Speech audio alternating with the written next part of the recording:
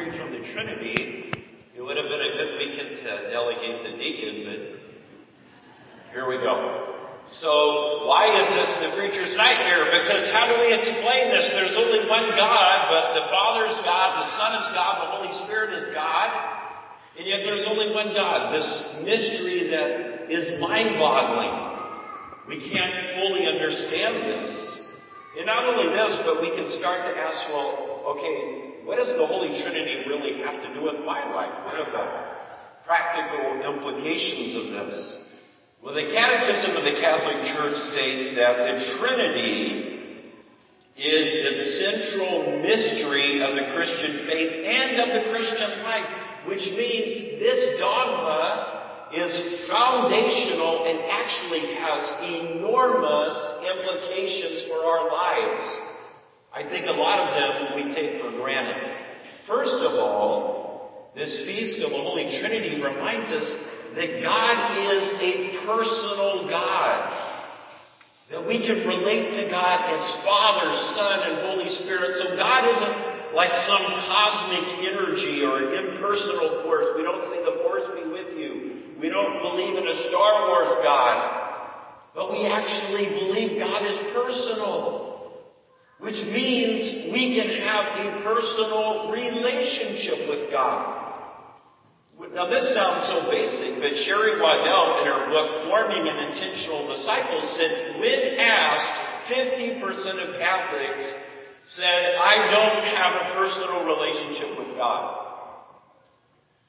We are called into personal relationship with God, so we can talk to God.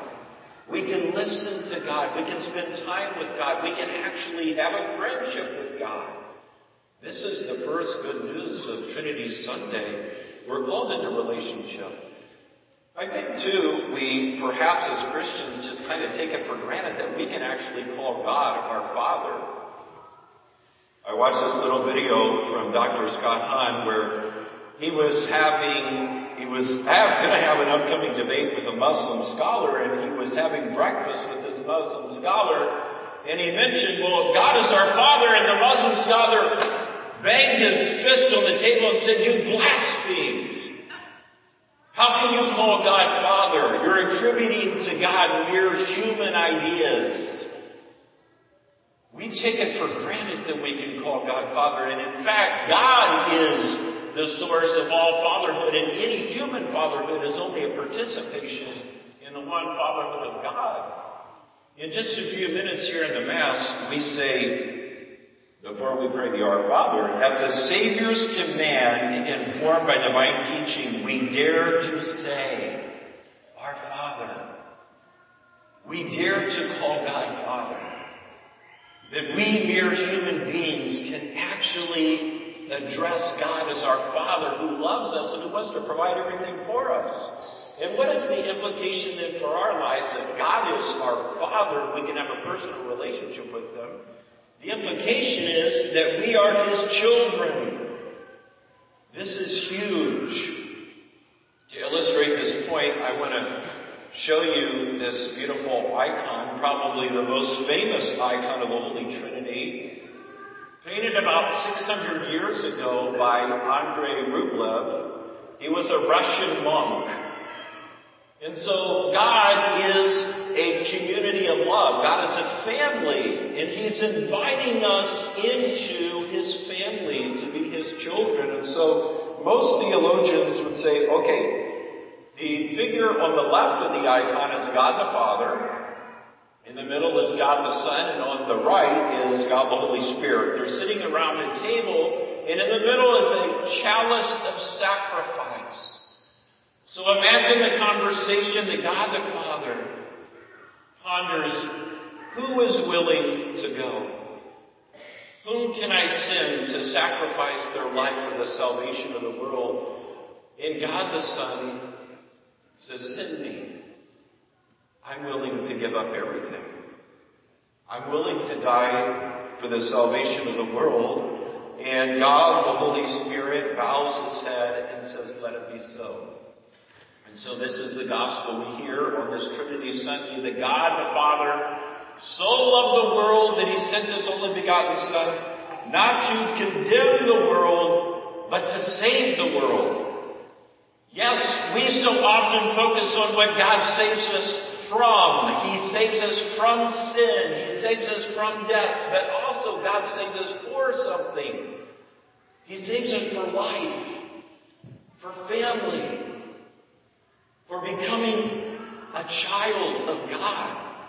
Do you notice in the icon there's a chair in the front of the table because God wants to invite us into His life, to share the very Trinitarian life, to be partakers of the divine nature. How do we take our place at the table? It's through our baptism that our sin is washed away and we become children of God. We become partakers of the divine nature and share in the very life of the most holy Trinity. This is huge news for us, that we are meant to be part of God's family. There's no accident that the church is called to be a family, that we, though many and diverse and many, we're called to be one, because the church is to image who God is. The church is to image the Trinity. There's one faith, one Lord, one baptism, one God and Father of us all, and we are called into relationship. The Holy Trinity reminds us that we are made for relationship, that God in His very inner life is a community of love, and so we too are called into relationship with God and one another. We're made for relationships. I told the kids on the last day of school, I said, look, children, we're not made to bond with technology. We're not made to bond with a phone or an iPad or a computer game. We're actually made for real life, in-person relationships. Not through social media. We've got to almost teach our kids today how to relate in a human way. And this is what we're made for. This is what this feast reminds us of. God is love, a community of love, and we too are called into communion. We've heard Father Edwards say multiple times, in one word, hell is isolation. And in one word, heaven is communion. How do we take our place at the table with the Trinity? It's right here. We enter into communion with our God. We're gathered together as a family. I want to make just one last point in closing about this Feast of the Holy Trinity. What is the most visible sign in the world of the Trinity? It's the most visible sign of who God is. It's marriage and family life.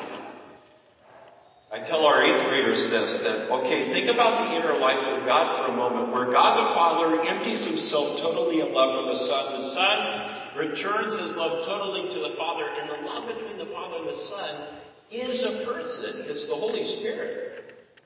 So where in the world do we see that the love of two persons is a person? It's in marriage, where the husband empties himself totally in love for his bride, and the wife in turn gives herself totally in love for her husband, and the love between husband and wife is so powerful, it has the potential of becoming a new life through the procreation of children. So you have three: the husband, the wife, children, and yet one family. This is why the church defends marriage between a man and a woman, because it is the image of who God is. And this is why the devil wants to destroy marriage. Mary told Sister Lucia that the final battle would be over marriage and the family, between God and Satan, that the devil wants to destroy marriage. And this is what's happening culturally, is we're seeing a breakdown and destruction of marriage. Look, I'm not married. There are religious sisters here who aren't married. There's single people here. There's divorced people. There's widows, widowers. But all of us, no matter our state of life, we all have a vested interest in supporting marriage. Because it is the foundation of the family. And St. John Paul said, as the family goes, so goes the nation. Wow, this feast has huge implications for our lives. It means that God is personal. We can have a relationship with the Lord. This is good news.